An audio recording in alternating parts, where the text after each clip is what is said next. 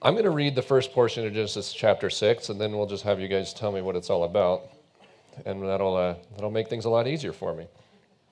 No, I'm kidding. I'm actually really excited about this sermon. For those of you who know me and who have been attending, um, this is good stuff, and I've been looking forward to this sermon, and I think and some healthy trepidation because there's so many ways that we can go wrong. So let's start with the text, and then we will go where I believe God has us for this morning.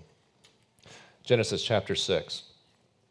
When man began to multiply on the face of the land, and daughters were born to them, the sons of God saw that the daughters of man were attractive, and they took as their wives any they chose. Then the Lord said, "My spirit shall not abide in man forever, for he is flesh. His days shall be 120 years. The Nephilim were on the earth in those days, and also afterward, when the sons of God came into the daughters of man, and they bore children to them. These were the mighty men who were of old, the men of renown. The Lord saw that the wickedness of man was great in the earth, and that every intention of the thoughts of his heart was only evil continually. And the Lord regretted that he had made man on the earth, and it grieved him to his heart. So the Lord said, I will blot out man, whom I have created from the face of the land, man and animals and creeping things and birds of the heavens, for I am sorry that I have made them. But Noah found favor in the eyes of the Lord. These are the generations of Noah. Noah was a righteous man, blameless in his generation. Noah walked with God. And Noah had 3 sons, Shem, Ham, and Japheth. Now the earth was corrupt in God's sight, and the earth was filled with violence. And God saw the earth, and behold, it was corrupt, for all flesh had corrupted their way on the earth. And God said to Noah, I have determined to make an end of all flesh, for the earth is filled with violence through them. Behold, I will destroy them with the earth. Let's pray.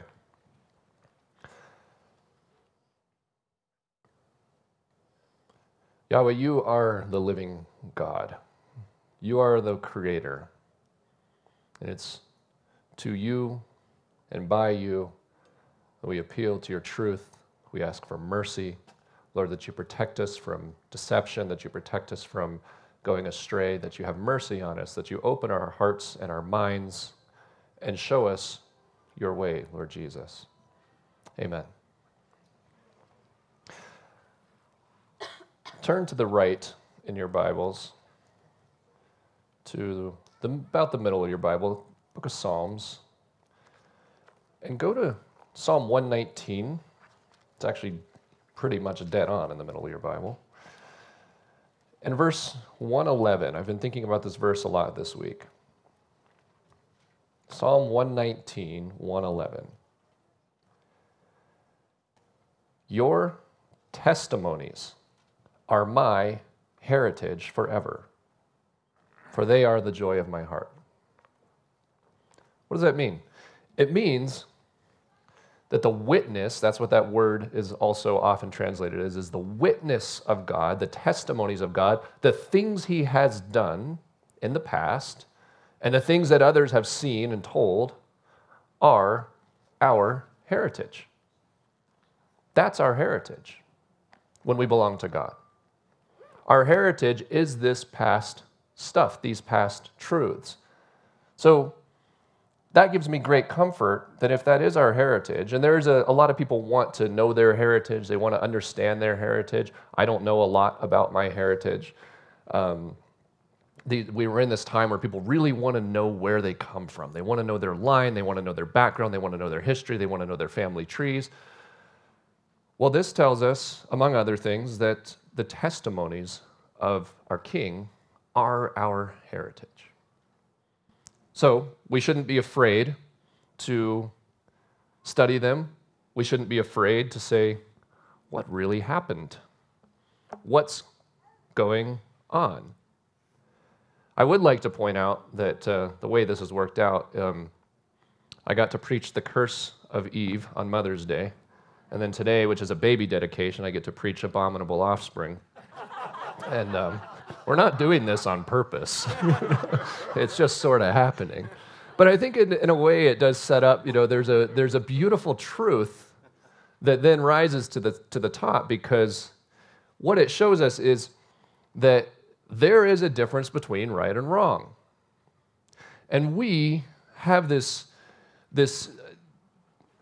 privilege, but it's not really a privilege, it's something of a curse, of going through a lot of spiritual reality with our eyes shut.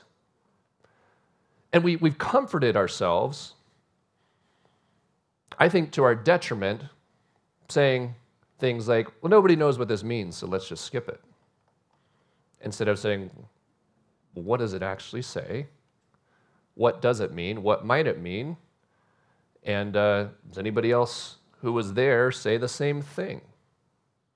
Now,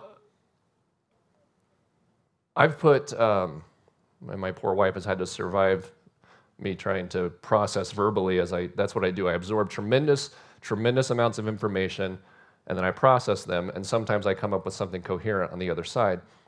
And that's what I've been working on with this for months and months and months, reading, and I went on a kick for a while. I said, I'm not reading anything unless it's 4,000 years old, and that's a rabbit hole. And I learned some things. I learned that cuneiform is very hard to read. But I was doing, because what I wanted to do so badly is I said, all right, if I can get to the bottom of this, if I can get to a distilled, fully baked theory, and I can bring it to the church, then it will do something for the church, right? And I've been praying, and as the day for this particular sermon's approached, I've been praying more and more fervently. And on Friday, in particular, I went for a walk, and I like to walk at night when the stars are out and pray. And I was on my knees saying, God, show me what the point is. What's the point? And you remember, if you were here last week, I was saying, it doesn't do any good for me to just come tell you what Joel thinks. That's my name, by the way. I'm Joel, Joel. Joel Geen, which means, by the way, I'm the only Joel Geen, speaking of heritage, I'm the only one with my name, which means anything that I say that gets recorded and goes online, if I'm Googled, it shows up immediately. So I'm responsible for everything I publish or say, because I'm very easy to find, because nobody else has my name. And so I have to be very careful. But I'm not, and that can lead to a spirit of fear, but I'm not going to do that today. I'm just going to say I'm going to say what I think. Not because what I think is so valuable, but because I think there's value in considering Scripture for what it says. But I can say, too, that what I think is not the point. Now, what I'm not saying is, oh, well, let's just equivocate it away and say we can all agree to disagree. I don't think so. I don't think so. I think there is real value and answers here. But the point isn't me, it is Christ. And I'll show you what I mean by that when we get there. But first, let's hold ourselves accountable to the text. There's so much in the first few verses, I'm just not going to get much into the portions about Noah that we read. We just can't do it. Not today. And I could, but I had a conversation with a friend, and it was 4 hours, and I don't think you guys want to do that. When man began to multiply in the face of the land, and daughters were born to them. Okay, it's Genesis 6, verse 1. Man, the word there, Adam, mankind. Adam, mankind, man, flesh, began to multiply and populate the land. They had daughters. And the sons of God, that's a loaded one. That phrase, B'nai Elohim, sons of God. It's only used a few places in Scripture. This is one of them. It shows up in Job a few times. It always means angels or supernatural created beings. That's what it means. I know that there's a very long tradition, and it wasn't the tradition when this was written. It certainly wasn't the tradition at the time of Christ, but within a few centuries after the time of Christ, they were having problems with this, and Augustine kind of led the charge saying, let's say that actually means the sons of Seth. That's just much easier. But it's not what it says. It's just not. So we're going to go with what it says. If you're confused by that, there's an alternative Sethite theory that makes all this very digestible and palatable, but just makes no sense in the context of Scripture. So we're not going to go with that theory because it's wrong. And I don't say that arrogantly. I say that I believe it's wrong. It's just not correct. It doesn't make sense. This says, the sons of God saw the daughters of men. It says it in the Septuagint. It says it in the Greek. It says it in all the texts. And that's also what all the other ancient texts around the time say. So I think we have a tremendous amount of arrogance when we come to these things and we look backwards at people who are actually kind of like there or very close to it and say, everything you guys say is wrong. We know the truth, and the truth is you guys were all deluded. I don't think so. I don't think so. Or to get to, as I heard a well-known historian say recently, well, I read in his writing, he said, I was so arrogant as a young man, and he was an atheist as a young man, to think that I, in my mind, had come to a better conclusion than 6,000 years of human history before me had come. Why don't we look at what it says? And why don't we look at what it seems to be the consensus? So the sons of God saw the daughters of man were attractive, and they took wives of whomever they chose. That's a one-sided agreement, by the way, very problematic. And we won't go into it here, but there's a lot of ancient text that says, by the way, the sons of men didn't like this at all, because the sons of God were taking all the wives, and they didn't have much left, and it wasn't going well, and that goes directly into this violence that starts to fill the earth. The earth becomes a disaster after this, a catastrophe. And it's, however you've imagined that being, this is not just a lot of people not getting along. This is a cosmic conflict of catastrophe. That was alliteration. That was cool. I wasn't even trying to do that. Go with me to Deuteronomy. We've been here before. I just want to refresh your mind. Deuteronomy, very end. This is a song of Moses. 32-ish.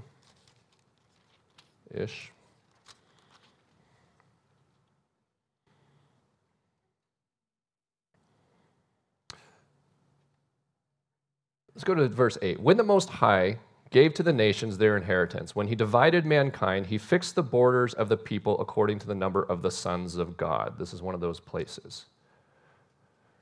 But the Lord's portion is his people, Jacob his allotted heritage. He found him in a desert land and in a howling waste in the wilderness. We've talked about wilderness and how important that is.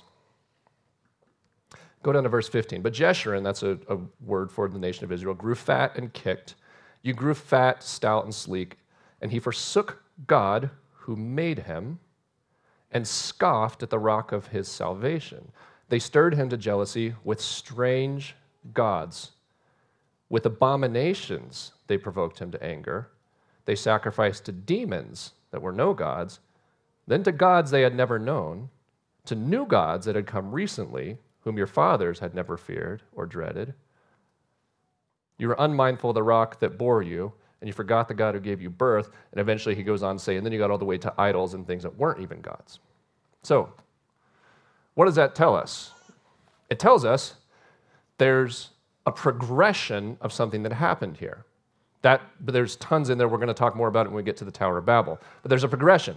What you have is you have God, a creator, and he makes people, and he says, these are mine. And then we know from the Garden of Eden that other created things that are not people said, no, they're going to be mine. And that's a conflict, right? And the people went after that, and they repeated this with the nation of Israel, and that's what Moses is talking about. So the people went after that, and they fell to the deceptions. And what it tells us is these aren't all just made-up imaginary ideas. There are other beings, and they lie. And they're also powerful. And God says, don't worship them. Don't go for them. He says it'll be to your destruction. And I know that may be a little bit of a shock if you haven't been attending. If you have been attending, we've hinted at this, but guys, that's what the Bible says. That's what it says. So the next section of my notes It's called There Be Monsters, because I couldn't think of any other way to put it. If you flip back to Genesis chapter 1, look at just verse 21. This is fun. It's really fun to go through and dissect each Hebrew word along the way. So God created, in Genesis 1:21, the great sea creatures and every living creature that moves. You know that term in the Hebrew is sea monsters, the monsters of the deep, of the depth, the monsters of the abyss is what it's called in Scripture. And that's the same phrase that comes up when they talk about things like Leviathan and the great sea serpent, and comes back up in Revelation and in Job and these other places. So there's an acknowledgement, and if you were of this ancient mindset, you would have been seeing this all the way through, that when God created the heavens and the earth, way back when he created the heavens and the earth, and they start telling the story of the earth, there's an understanding that there's other things going on. And a lot of people say, no, it was all created at the same instant. Well, Job chapter 38 says that the sons of God, there's that phrase again, were shouting for joy as they watched God create the earth and man. So we get an order that happens. Some things predated others. All that to say that when an ancient Hebrew would have read this, they would have been nodding along, because they would have said, yeah, we've heard about this. We know about this. By the way, when this was translated into Greek in the Septuagint translation in ancient times, those scholars that knew Hebrew inside and out and translated it to Greek translated these Nephilim offspring as titans. And the Greek word they used is gigantes, and they said, and the mighty ones in the days were the titans. That should sound familiar if you follow Greek mythology. I'm not saying I validate everything about Greek mythology, but I am saying that every ancient mythology has this story in it somewhere, somehow. It's all in there. Do you guys want to see some of it? Yeah. All right. Brian, do you have it? Can we cue it up? Here's what we're going to do. I'm going to show you some things. Now, I know this is hard to see, but don't worry. We'll go through this super fast, because, again, this is not the point. This is not the point. This is from ancient Sumerian. There's a legend in the Sumerian creation epics called the Anunnaki. The Anunnaki, nobody can figure out who they are or what they are, but you see here that they have a demigod king presenting slaves to the goddess Ishtar, who is the one who became Ashtoreth. Go to the next one, because I think what it does is it pops us out a little bit. One of the things you're going to notice is, first of all, that goddess Ishtar isn't quite anatomically normal, not to mention, how come the demigod and the goddess are huge and the people are tiny? That's an interesting question. Were there giants? So the Greek word of Nephilim is gigantes, which often gets translated giants. You may see that in your Bible. It says giants. That's not really the correct translation, but it doesn't exclude there being giants. Is it weird to say that there might be giants? Well, if you read David and Goliath, no. Right? I mean, it's this simple, guys. Do we believe the Bible or not? Do we believe it or not? Because the Bible says a lot of mind-bending things. It said that God indwelt human flesh, died, saved our sins, and then walked out of the tomb 3 days later. It says that. It says a lot of other stuff too. Read Ezekiel chapter 1 if you want to try and... we're not going to preach on that anytime soon, because it's even harder than this. It's harder than this. I mean, what is this stuff? Let's go to the next one just for fun. I don't even remember which ones I threw in here. Okay, this is, again, 2300 BC. These are deities. These are the oldest deity. I mean, when we talk about Sumerian literature, this stuff is the oldest writing we have. It predates the writing of Scripture. It goes way, way, way back. And these are the reliefs. And what I'm just going to point out here is none of these follow what we're used to with our typical form or function. And it seemed to just be taken for granted here that things were huge and misshapen and combined of different creatures. You know, in the Dead Sea Scrolls, which we're having a field day with, because we're still finding Dead Sea Scrolls, by the way. We're up to over 1,000 of them. There's about 1,050 that have been uncovered, and they're slowly being translated. And you can go read this stuff. They found attached to the book of Enoch, which you've heard me reference, they found one called the Book of Giants. And the entire thing about the Book of Giants, we don't have a perfect manuscript. The whole thing is about the hybridization program of taking 200 creatures and crossbreeding them with other creatures because they're trying to build bodies that these fallen spirits can fit into. That's what they're trying to do. This winged guy on the far left is everywhere, all over the ancient world, all over the place. Let's go to the next one. This is Gilgamesh. Gilgamesh is the oldest story we have. And Gilgamesh is corroborated historically by several other characters that are mentioned in Gilgamesh are found in other writings and other texts. Historically, Gilgamesh was a dude. And we've dismissed for a long time, we keep finding all this stuff. The problem here, there's that winged guy on the bottom again. He's around. You've got bodies with wings. You've got lion bodies, man heads. You'll see lion bodies with people hands, all kinds of stuff. But what's the deal with Gilgamesh? He's holding these lions. How tall is that dude? He's huge. Which, by the way, is exactly what the stories say. So we can look at it, we can go, well, that's all just foolishness, that's all just falsehood, this is all just conflating everything. But the problem we have is every single ancient culture agrees. They all say the same thing. Let's go to the next one. These are some of the oldest statues we've ever found. I didn't put any more commentary. I'll just let you make your own judgments there. Yeah, look at that one in the middle. Remember we were talking about walking snakes, and that was a couple of ones ago. Let's go to the next one, see where we're at. These are repeated everywhere. So the tall things on the side, you keep seeing these creatures, and they're all picking a fruit from a tree. And it's all over the ancient world. And there are motifs of it on tombs, in the Sumerian literature, in the Babylonian literature. It's all over the place. They're, eating from a tree that they're not supposed to. Sounds familiar, right? And then sometimes they're guarding a tree. That one, that's reminiscent. That's not Egyptian, by the way, but it sure looks like it, doesn't it? We'll get to Egypt in just a minute. Look at the guy on the bottom left, the king who happens to have wings fighting the other thing that we don't know what that is, but it sounds like abomination. It's not what God made.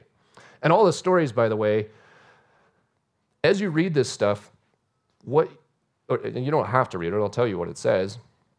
It all says the same thing that the Bible says, they just put the characters in different places. And what they say is they get all mixed up on who's good and who's bad and who's right and who's wrong and who's helpful and who's not. The Babylonian culture, the entire Babylonian culture, fully credits demonic beings that they call gods for everything that they know.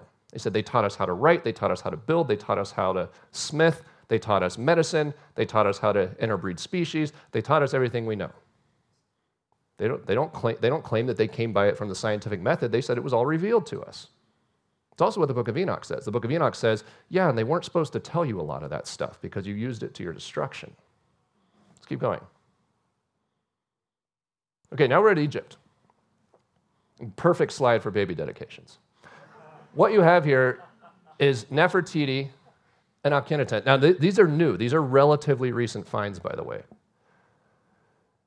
I've read 3 different scholarly articles on this thing, and they all don't address the obvious. Is anybody seeing what I'm seeing? What's wrong with those babies? They all just say, oh, look at this. This is literally titled in the Berlin Museum, where it's on display, Nefertiti and Akhenaten play with their 3 daughters. And it's just shown as like an example of great domestic kind of let's take a step back and just enjoy the household situation of this queen and her king and of them playing with their kids. I'm looking at it going, first of all, that's not what the letters on the back say. I can't translate it, but I've tried to find translations of it, and they're all over the place.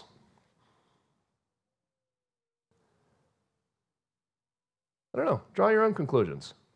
Are we whitewashing this? And by whitewashing, I mean, are we just trying to make this palatable, or does it say something else? What's up with those babies? If that's even what they are. Their heads don't fit, right? And that got me going down a rabbit hole of heads. Let's talk about heads. Keep going. Oh, by the way, they also found this. Good luck with that one. That's in the Seti Temple of Abydos, one of the oldest ones we've ever found. And I've had 4 different scholarly articles explain that this is what happens when you write hieroglyphs and the plaster comes off and you put other hieroglyphs on top of them and it's just a coincidence. Like, man, that's a lot of coincidence for one thing. But that's real. That exists. People can argue about where it came from, what it means, what it's trying to show. I don't know, but I don't think it's nothing. I don't know. Keep going. Let's go on to heads. Heads are cool. All right. These are in Paracas, Peru. These got recently, by the way, skulls like this, there's over 1,000 of them on display around the world, and there's a whole lot more of them that aren't on display. They keep finding these.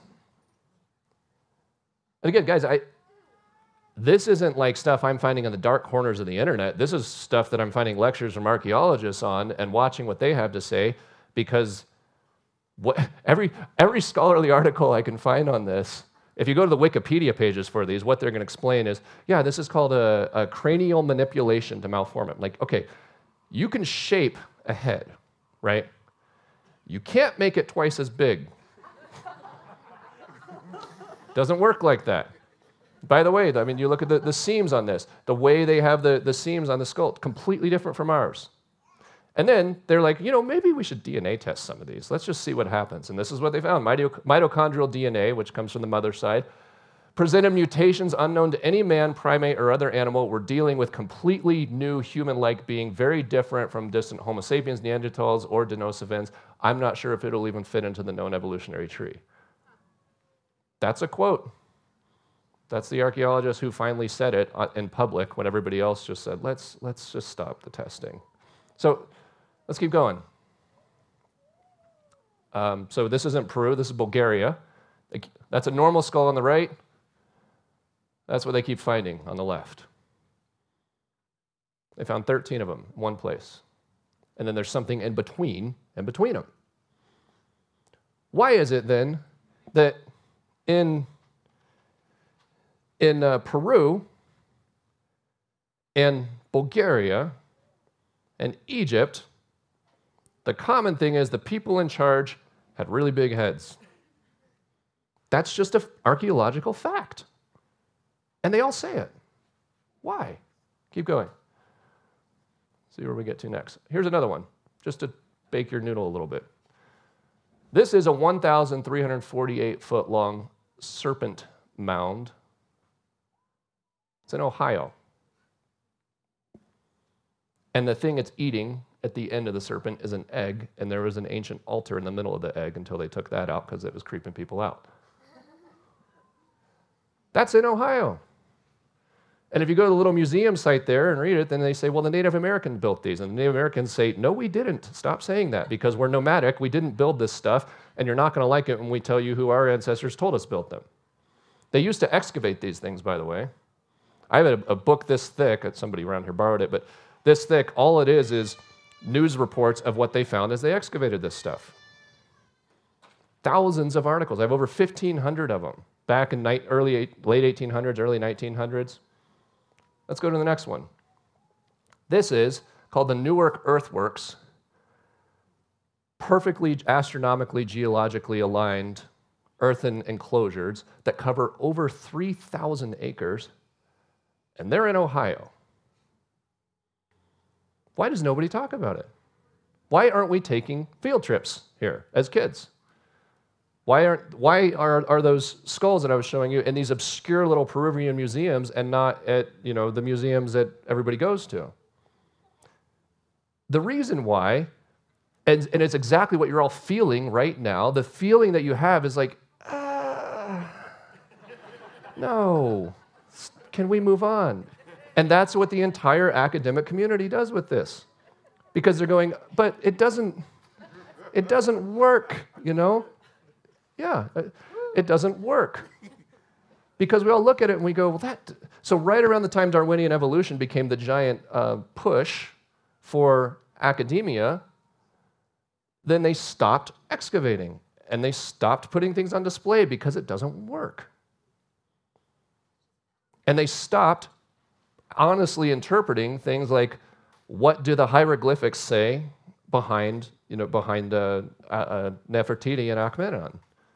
They can't even say it anymore because it's so beyond. I mean, and there's tons of stuff like this, guys. There's thousands and thousands and thousands of these kinds of artifacts. They're everywhere.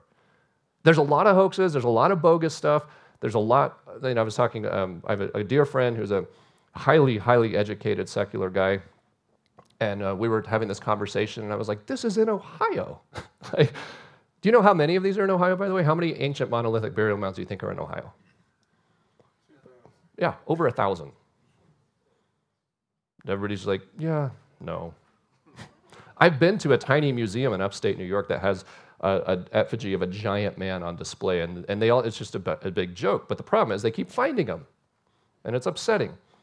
So I asked my dear friend, who's a very educated secular guy, and I said, look, it's either here or it's not here. Like it's either here or it's not. And I said, what do you think? And he came back the next day and he said, man, if they found like one giant skeleton, and he's looking at the same articles I was, and they're saying thousands, and he's going, if they found one, like, it just changes everything, doesn't it? I don't know what else. Let's keep going. See what else I threw in here in my... Okay, this is, I think this is the last one. This is Catalina Island around 1930. Now, there's a lot of giant photo hoaxes out there. This is a real photo. I have thoroughly vetted its authenticity and the sources who claim it. 3 independent experts have taken this photograph, taken the tools, the known height of the guy behind it, put it together, and lined up that skeleton in front of him and go, this thing's like 9 feet tall. It's a problem. And so what they do with the photo, they said, let's not display this. And they put it away. And you have to bribe people to get to see this photo in real person now. But it's in Catalina Island. It's in California. I could go on and on and on and on. But that's not the point, is it? Because all we're saying is exactly what this says, and what this says is, yeah, once upon a time, it was a mess. And there were all kinds of things. Now, why does that matter to us? Why does it matter? It matters a little bit because in Matthew 24, Jesus says in the last times it will be like the days of Noah. So I hear somebody go, oh no. Like, oh no. Yeah. I mean, if you've read Revelation, you get serpents, dragons, beasts. They either are or they aren't. There either is a dragon or there isn't. There can't be sort of, but not really. There either is or there isn't.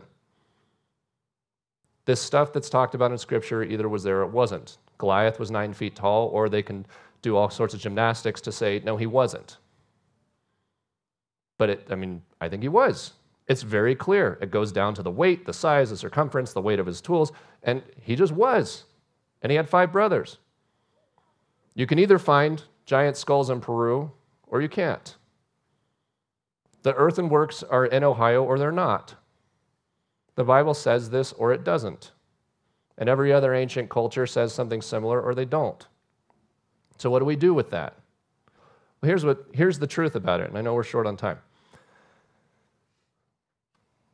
You cannot separate this stuff from the demonic and occultic realities. Everybody who goes down these rabbit holes converges. Everybody and what I mean is, the reason so many people who are trying to preserve some kind of career won't go here is because it gets very strange very, very quickly. You can't, I showed you some of the, what do you do with some of these hieroglyphs? What do you do with some of these head shapes? What do you do with some of the stuff they're digging up now, as in within the last couple of years? What do you do with it?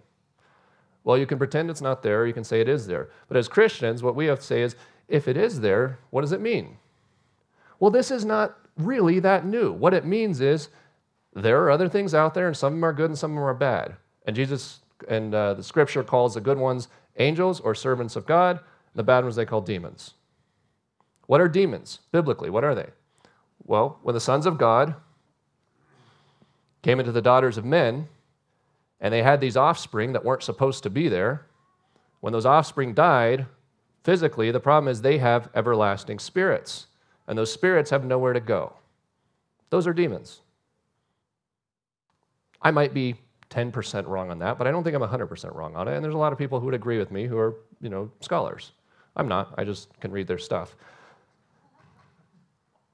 We're not going to go there, but if you flip it in your Bible to Numbers 13:33, that's another problem when the spies go to the new land they're exiting Egypt and they're going to the promised land, and the spies go in to check out the land, and they come back and they go, guys, problem.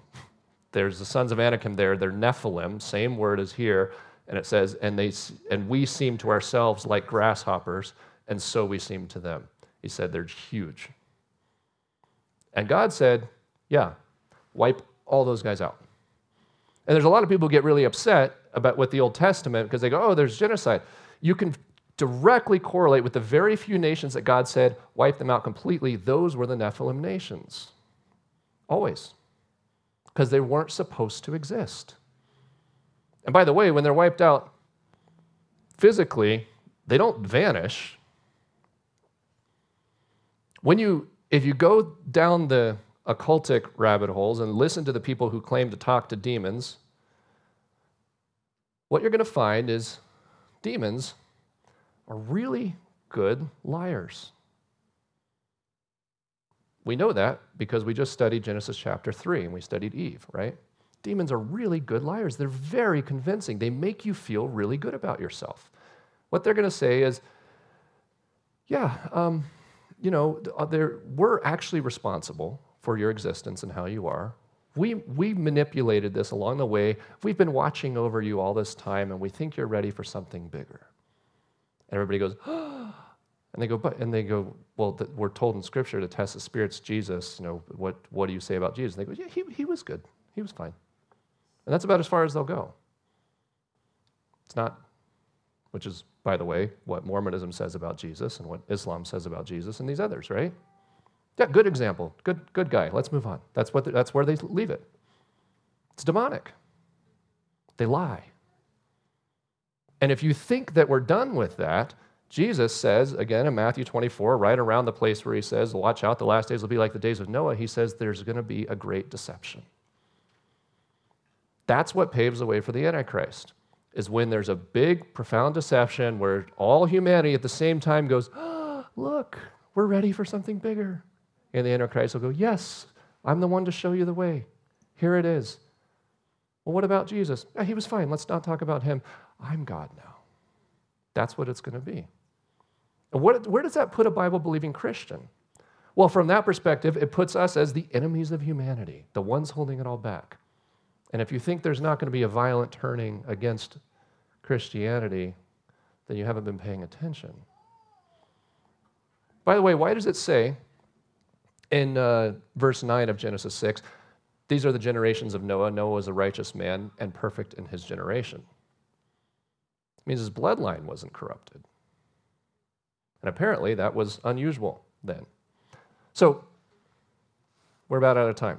Let's have the worship team come up because we're not done, but this is what I want you to hear. I prayed and prayed and prayed and prayed. God, what is the point? What do you want me to say? What does your church need? And the answer is, it's not all this stuff. It's helpful to be aware of it. Some of you will wish you never saw it and will find a way to put it out of your head. Others of you, like me, will be like, well, now that it's in there, other people are going to have to hear about it, and you'll start doing the research, and it's fun. But, I told you where it's going to lead you. That's where it's going to go. It's going to show you that demons lie, and they've been around, and that shouldn't actually shock us as Christians, should it? And when they come back and things show up that aren't quite human and lie, we should be ready, shouldn't we? That's what the Bible says. Is that so terrifying? No, not really. But as I was praying, I met a good friend of mine on Friday, and he said, hey, I know you're preaching this tricky sermon on Sunday. I want to hear about it. And he knows the Scripture, and he's a brother in Christ, and he's a very smart guy. He's an actual rocket scientist. He works on systems for ULA, and we're sitting there, and we're having this conversation. And beforehand, I had been praying. I've been saying, God, I want clarity around what do you want me to bring to the people? What do we need to know here? And I was expecting to have the the information congeal or something like that. And I'm sitting with my buddy and we're going through all this and we're talking through it and I'm showing him some of this stuff. I'm like, I don't know, do you think I should put this on the screen at church? And he's like, definitely not. And so he's like, that goes on the internet forever. I'm like, well, here we are. So we're having this conversation, and out of the corner of my eye, there's somebody who works in the place we were. There's this young lady, and we're kind of at closing hour. We were up late and we're talking, and she's turning on her music and she's dancing over there. And I had only just met her, and somebody who very kindly, it doesn't have a lot of natural advantages, and put it that way. But a beautiful spirit, beautiful person. She's over there, she's dancing to her music. And we're kind of laughing because it's a little distracting because she doesn't care. Also, it's closing time and she wants us to leave. But we're having this conversation with her, and I said, I've never heard this song. What is it? She goes, this is my favorite song. I said, well, what do you like about this song? And she says, well, I like the song, and I like the beat, and I like the lyrics, and they're so meaningful to me. And I said, well, where'd you learn about it? And she kind of stopped, and she said, I have an older brother, and he's better than I am in every way. And my parents like him more. And he's very smart and very successful. And he's also a very gifted musician. And he says this song is stupid.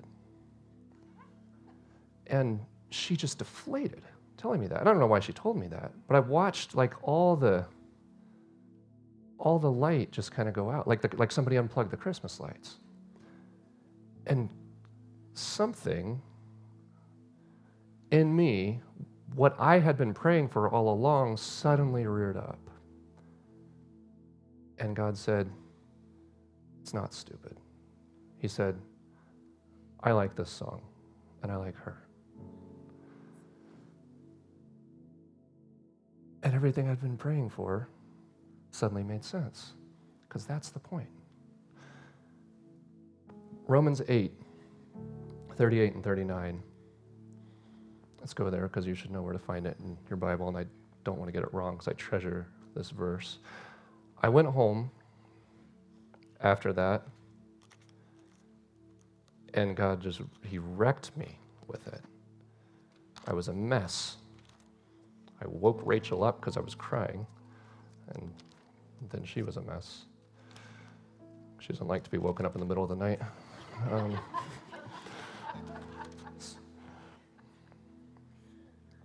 Here's what you need to know. This is Romans 8, 38 and 39. For I am sure that neither death nor life, nor angels, nor rulers, nor things present, nor things to come, nor powers, nor height, nor depth, nor anything else in all creation will be able to separate us from the love of God that is in Christ Jesus, our Lord. That's the point.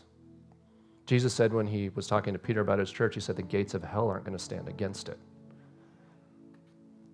And when he sees that young woman enjoying her song, he's saying, yeah, there are monsters out there. They can't touch her. There are monsters out there. We know the world's a broken place. It's just more broken than we want to think about a lot of times. It was so broken that God had to send a flood to hit reset on most of it and say, whoa, it's getting out of control a little earlier, right? I'm paraphrasing. And what we know is that when those things are unleashed, you're in trouble unless you're in Christ. That's the point. The point is nothing can separate us from the love of Christ.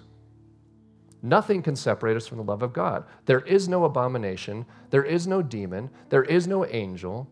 There is no space-time dimension, which Paul covers in there. There's nothing that can separate it. His love, his simple love, which is not a spectrum, it's a fact, it's who he is so powerful that you don't have to be afraid of anything. Come on. Nothing. And we're going to dedicate these babies. And when we hold these children and look at them, And when their parents hold them and look at them, and you see in their eyes, and they go, yes, this is my baby. That's how God holds you. That's how he holds you. At your worst moment, he's holding you like a premature infant and saying, look at my son, look at my daughter. That's why Jesus died. And that's the point. We're told in 1 John that Jesus said, I came to destroy the work of the devil. All this stuff, all this broken stuff, it gets wiped out. It's destroyed. It's good as done. But you know what lasts forever? It's the love of our King. Let's worship together.